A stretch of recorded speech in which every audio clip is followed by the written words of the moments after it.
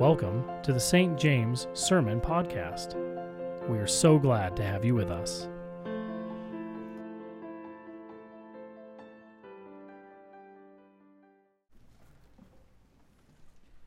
Well, as we begin, I want to offer and extend my own Mother's Day greetings to all of you moms and you mother figures out there, you women who impact and influence so many. I just, every day, but especially on Mother's Day, just marvel at my own wife, if I can brag on her, not just for her being an amazing mom, but just the countless ways I've seen her be a mother figure to other people, especially women, even from her earliest days.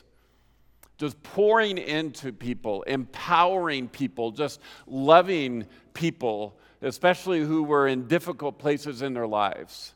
And I just was delighted yesterday even that in the mail there was a card from one of those women who she had had a profound impact years ago and just continues to send her cards, and she calls her Robbie Mom.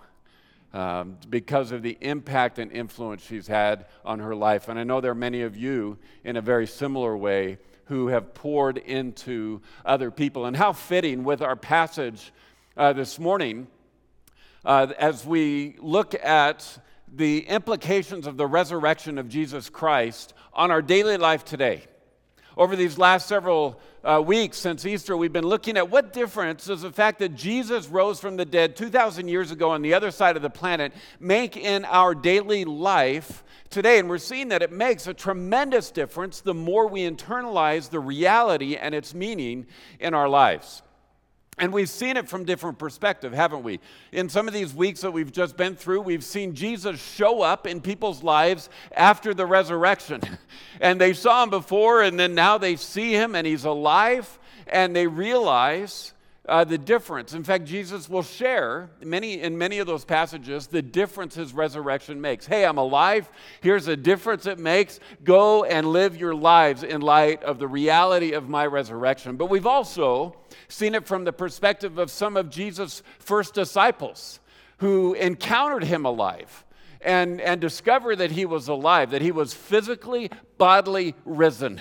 And it rocked their world. It changed everything in their lives and how they saw everything, and they began to live differently in their lives. But today we're looking at a passage where Jesus is talking to his disciples before his death and his resurrection. He's in the upper room, actually the night before. He is going to be arrested and then crucified, and then he will rise. And he's encouraging them. And I believe he's telling them the personal implications of the resurrection, because it's going to matter in these immediate hours and the next few days, not to mention beyond, as they experience the trauma and the challenges that they're going to experience in what unfolds next. And so in John chapter 14, beginning with verse 12, Jesus says, "Very truly I tell you, whoever believes in me will do the works I have been doing, and they will do even greater things than these, because I am going to the Father. And I will do whatever you ask in my name, so that the Father may be glorified in the Son. You may ask me for anything in my name, and I will do it. If you love me, keep my commands. And I will ask the Father, and he will give you another advocate to help you and to be with you forever, the Spirit of truth. The world cannot accept him because it neither sees him or knows him, but you know him, and he lives with you and will be in you. On that day, you will realize that I am in my Father, and you are in me, and I am in you." Jumping to verse 25. "All this I have spoken while I was with you, but the advocate, the Holy Spirit, whom the Father will send in my name, will teach you all things and will remind you of everything I have said to you. Peace I leave with you. My peace I give you. I do not give to you as the world gives. Do not let your hearts be troubled. Do not be afraid." Will you pray with me? Lord, thank you for your word. Thank you for your encouragement for your empowering, for your promises, the nature of your love. And God, we pray that as we gather together today in person and online, that your Spirit, the very Spirit you promised, would fill us to overflowing, that we would experience what you have promised because, Jesus, you are risen. And so we ask it, Lord, boldly in Jesus' name. Amen. These words of Jesus, this promise of Jesus, the impact of Jesus' resurrection changes everything. And he says that there are at least two ways in this passage that Jesus promises. The first is that he is going to give us power.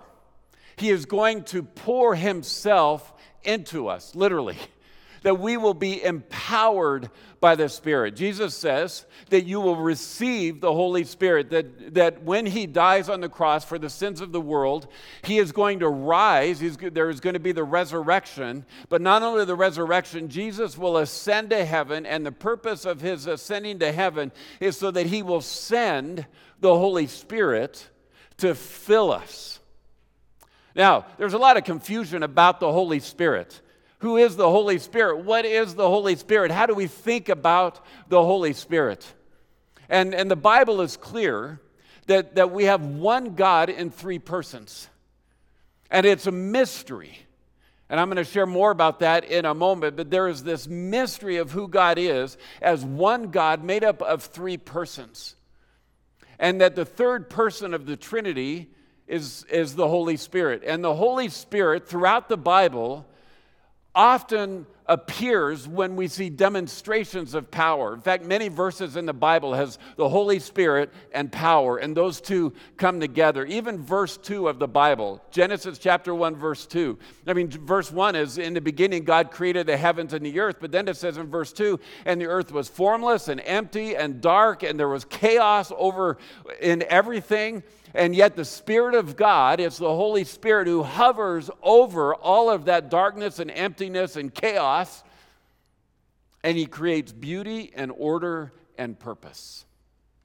That the power of the Holy Spirit, the power of God through the Holy Spirit creates the universe. And again throughout Scripture, we see this power of God through the Spirit. That Zephaniah says it's not by my might or by my power, but it is by the Spirit of God that things happen. Because the Spirit of God is connected to the power of God.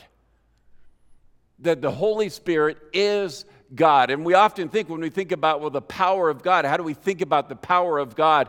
And unlike anything else or anyone else, the theologians say that God is omnipotent, that God is all-powerful, and that is because of the work of the Spirit in creation, in our lives.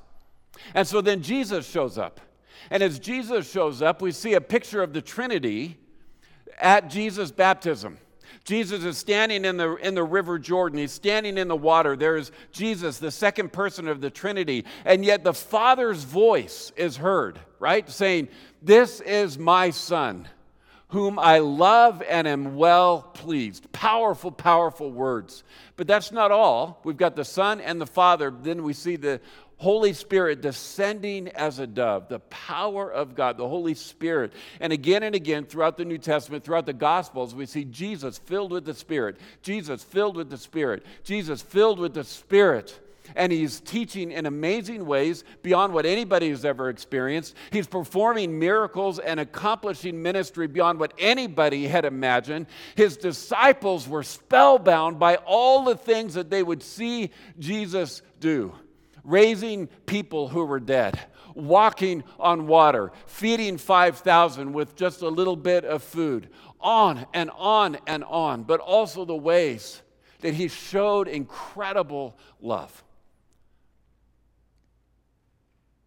And then Jesus rises from the dead. And we see the power of God and the Holy Spirit raising Jesus from the dead. And then what is Jesus saying here? Before he goes to the cross, he encourages his disciples with these amazing words. He says, I am going to the Father so that you will receive the Holy Spirit. And whatever you ask for in my name, I will do that.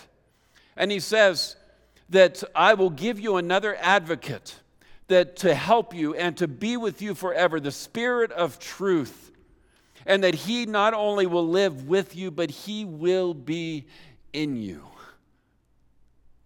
This is so powerful that the very Spirit of Jesus is promised to us. Now, when Jesus rose from the dead, he was interacting with his disciples, and as his disciples began to wrap their minds around the reality that Jesus is risen and sitting right in front of them, they asked him, well, now that you're risen, is the kingdom of God going to come? And in Acts 1:8, Jesus says, wait for my Holy Spirit. But in verse 8 he says, but you will receive power when the Holy Spirit comes on you. And you will be my witnesses in Jerusalem and in all Judea and Samaria and to the ends of the earth. That you will receive power. When? When the Holy Spirit comes on you. And that's what happens, of course, at Pentecost. That the Holy Spirit falls on the disciples, falls on the church, people of all different countries who are following Jesus. And the Holy Spirit fills them with the very same power that filled Jesus. Not only so, but Paul tells us in Romans chapter 8, verse 11, he says, and if the Spirit of him who raised Jesus from the dead is living in you, he who raised Christ from the dead will also give life to your mortal bodies because of his Spirit who lives in you. You see, Paul is making it very, very clear. The very same Spirit whose power raised Jesus from the dead is the Spirit of God who is living in you, who is alive in you. See, Jesus says in our passage in John 14, he says, because I live, you shall live also. Another way to translate that is because I am alive, you are now alive because of the Spirit of God. See, so often I think Christians struggle because we try to live our Christian life and our regular lives, our whole lives, on our own strength. And Jesus is saying, I have risen so that I may literally pour myself into you, that I may empower you with my strength, with my authority, with my life. See, it's one thing to know that Jesus is risen just in our own minds. It's another thing to know Jesus is risen because his Holy Spirit fills us, that we become people filled with the very Spirit of God, empowered. There's something powerful, isn't it, when somebody empowers you, when you experience the empowerment, when somebody shows up. You may have an idea, for example, and you say, I've got this great idea for our neighborhood, for our community, for our city, for our state, maybe for our world. I've got this great idea. And you share this idea. And somebody says, well, that's a great idea, Wayne, but who are you? I mean, how is that going to happen? But then all of a sudden, the mayor hears about it and stands with you, or the governor of the state hears about it and says, that's a great idea, and stands with you, or the president of your country hears about that and says, that's a great idea, I stand with you, and let's make that happen. All of a sudden, you are empowered because somebody is with you. We have the Holy Spirit who created the universe. We have the Holy Spirit who raised Jesus from the dead, who is not only with us, but he empowers us by filling us. And as Jesus did by sending his Spirit on that first Pentecost, the world has never been the same. The question is not, do I have all the Holy Spirit there is to have? The question becomes, does the Holy Spirit have all of me that he wants? Do we recognize the reality? The Spirit that raised Jesus from the dead has been sent to fill our lives. And what does that look like? Well, Paul tells us there's the fruit of the Spirit that many of you know. In Galatians 5, he says the fruit of the Spirit is love, joy, peace, patience or forbearance, kindness, goodness, faithfulness, gentleness, and self-control. Against such things there is no law. Those who belong to Christ Jesus have been crucified in the flesh with its passions and desires. And since we live by the Spirit, let us keep in step with the Spirit. And in Galatians, Paul just keeps saying again, you're either living by our flesh, doing your own thing, or you're walking with the Spirit.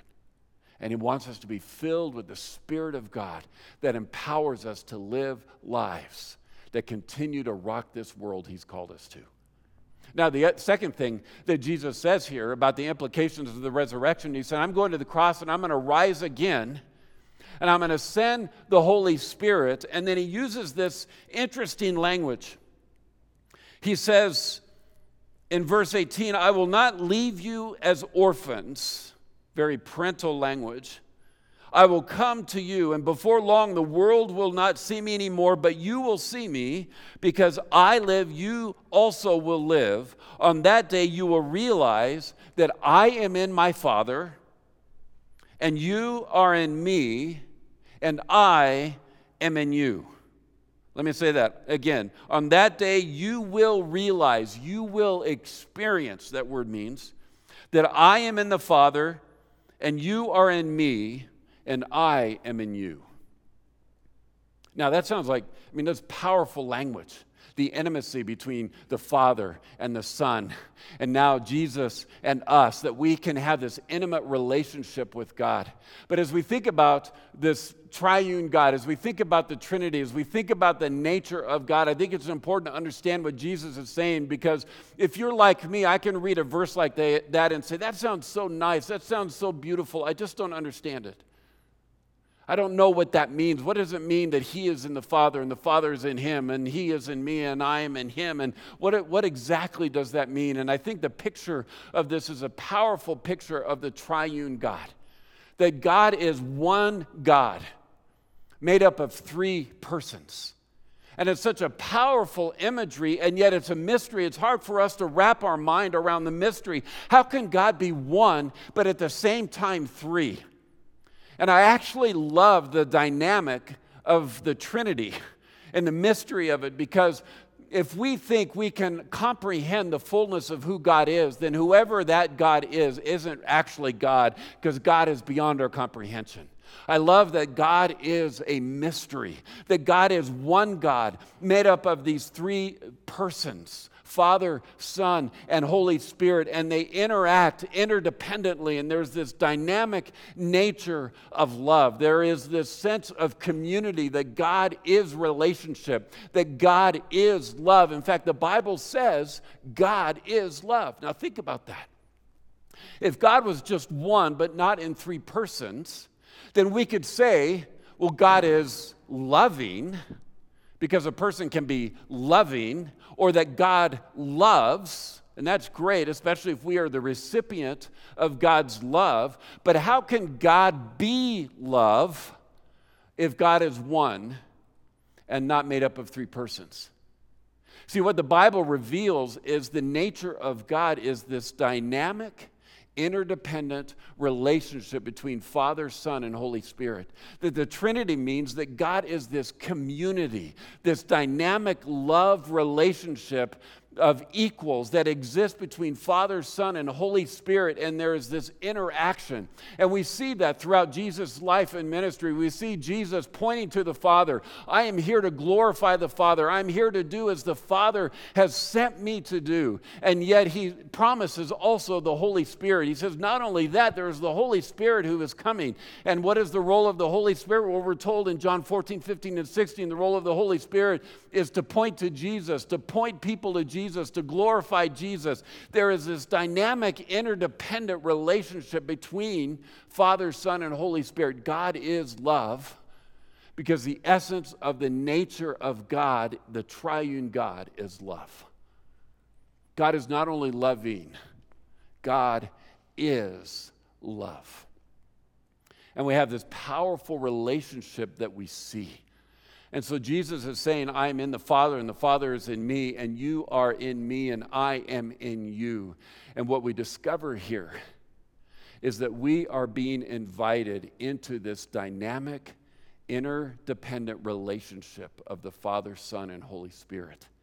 He invites us into such an intimate relationship that actually he intended for Adam and Eve in the beginning, but now invites us to join with God in the intimacy that the Father, Son, and Holy Spirit experience. Well, are you kidding me? You're inviting me in? Greg Ogden, in a book called Essential Guide to Becoming a Disciple, fantastic Bible study that we've gone through several times. We've had small groups go through this. It's a fantastic Bible study. He captures this. He gets at this when he says, imagine if you grew up in a home that, everybody loved each other, but everybody kind of did their own thing, and you didn't share family meals together, that everybody would just kind of grab and go and eat on the run and just kind of do their own thing, and that was your experience. That's what you assumed everybody did. And then somebody, a friend of yours, invites you over to their house for dinner. And as you sit down at the table, the father says, it is so good to have you join us. We love having you here. And then as the meal gets served, people enjoy the food, but even more, you just watch people enjoying each other. People are listening to each other's stories. They're not interrupting. They're laughing. There's this genuine interest in what's happening in each other's lives and encouraging each other and building each other up. And as you're sitting there enjoying the meal, the food's fine, but you're just taken back by the nature of this kind of loving family dynamic around the table. And you might say to yourself, I didn't know this was possible. I didn't realize that this kind of an experience was even possible.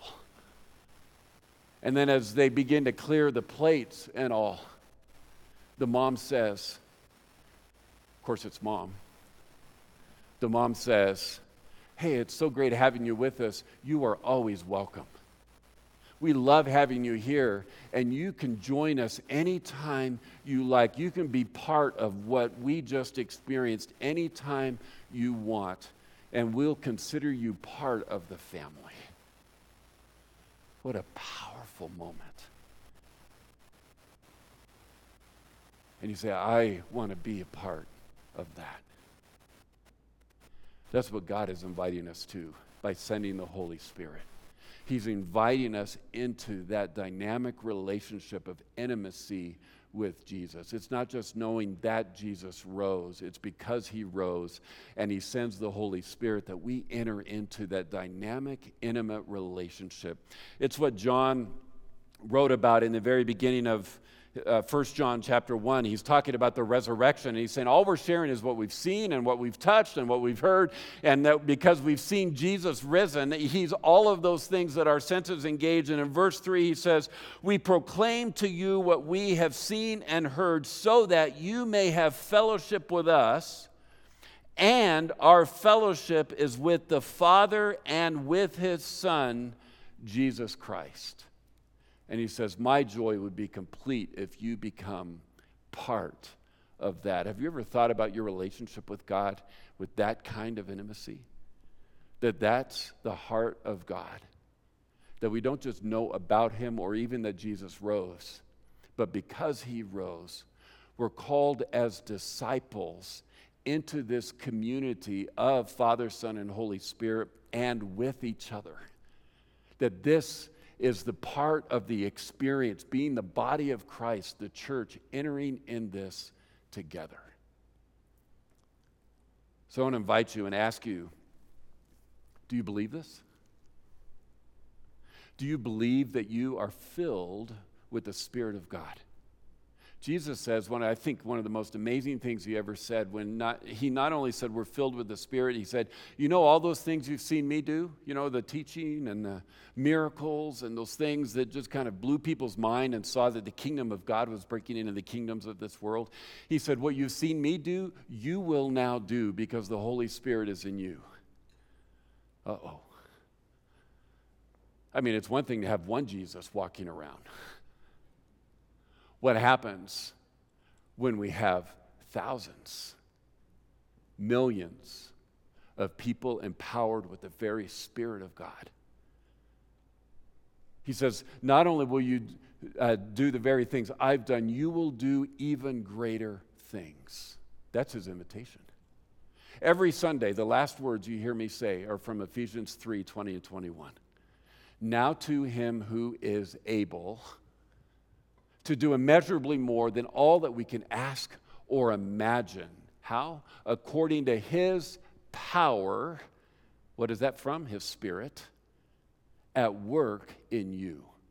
To him be glory in the church and in Christ Jesus throughout all generations. Why? Because he is sending us out. As the Father has sent me, so I send you with my Spirit, because Jesus is risen. And as I send you out in a way that you are part of my love relationship with the Father and the Spirit. That no matter what we face out there, we know we are loved. We are included. We are welcome. We are his disciples. Is there anything more powerful? So, I want to ask you individually, but then us together, as this pandemic moves behind us, and as we move into all that God has us together, what is the frame of mind that we enter into that future with? What is the frame of mind that we enter into this pandemic shaped world? What is the level of peace? Jesus says, the peace I have, I give to you, not as the world gives. I give it to you because you are now filled with the Spirit and motivated by my love to make a difference. So how do we move from where we've been to what God has ahead of us? What is the frame of mind? Well, everything's different because Jesus is risen. Will you pray with me? Lord, you give us the blessing. It boggles our mind. You give us the blessing of filling us with your Spirit, the very Spirit that created the universe, the very Spirit that raised Jesus from the dead. And Lord, as we look out at our world, we see a lot of brokenness, we see a lot of pain, we see a lot of death, we see a lot of injustice, and we see a desperate need for your Spirit to fill us. Far more than a vaccine, Lord, we pray that your Spirit would be so injected and fill us that we would be empowered as an unstoppable force of your love, pushing back wherever evil exists, pushing back wherever loneliness and despair and brokenness exists. Lord, help us wherever we are, no matter what our age, no matter what our resources or limitations or challenges. Lord, that we have your Spirit, we have your love, and there is nothing that can stop us from accomplishing your purposes, because when we ask in your name, you give us a boldness and a courage because you are risen. Lord, renew our imaginations today. Break them open from the confines of what we have contained. Help us see and touch and hear with new senses. Lord, make us your contagious people. Contagious with your love, that the world will never be the same. In Jesus' name, amen. St. James is a Presbyterian church located in Littleton, Colorado. Find us on the web at www.sjpres.org or email us at contact@sjpres.org.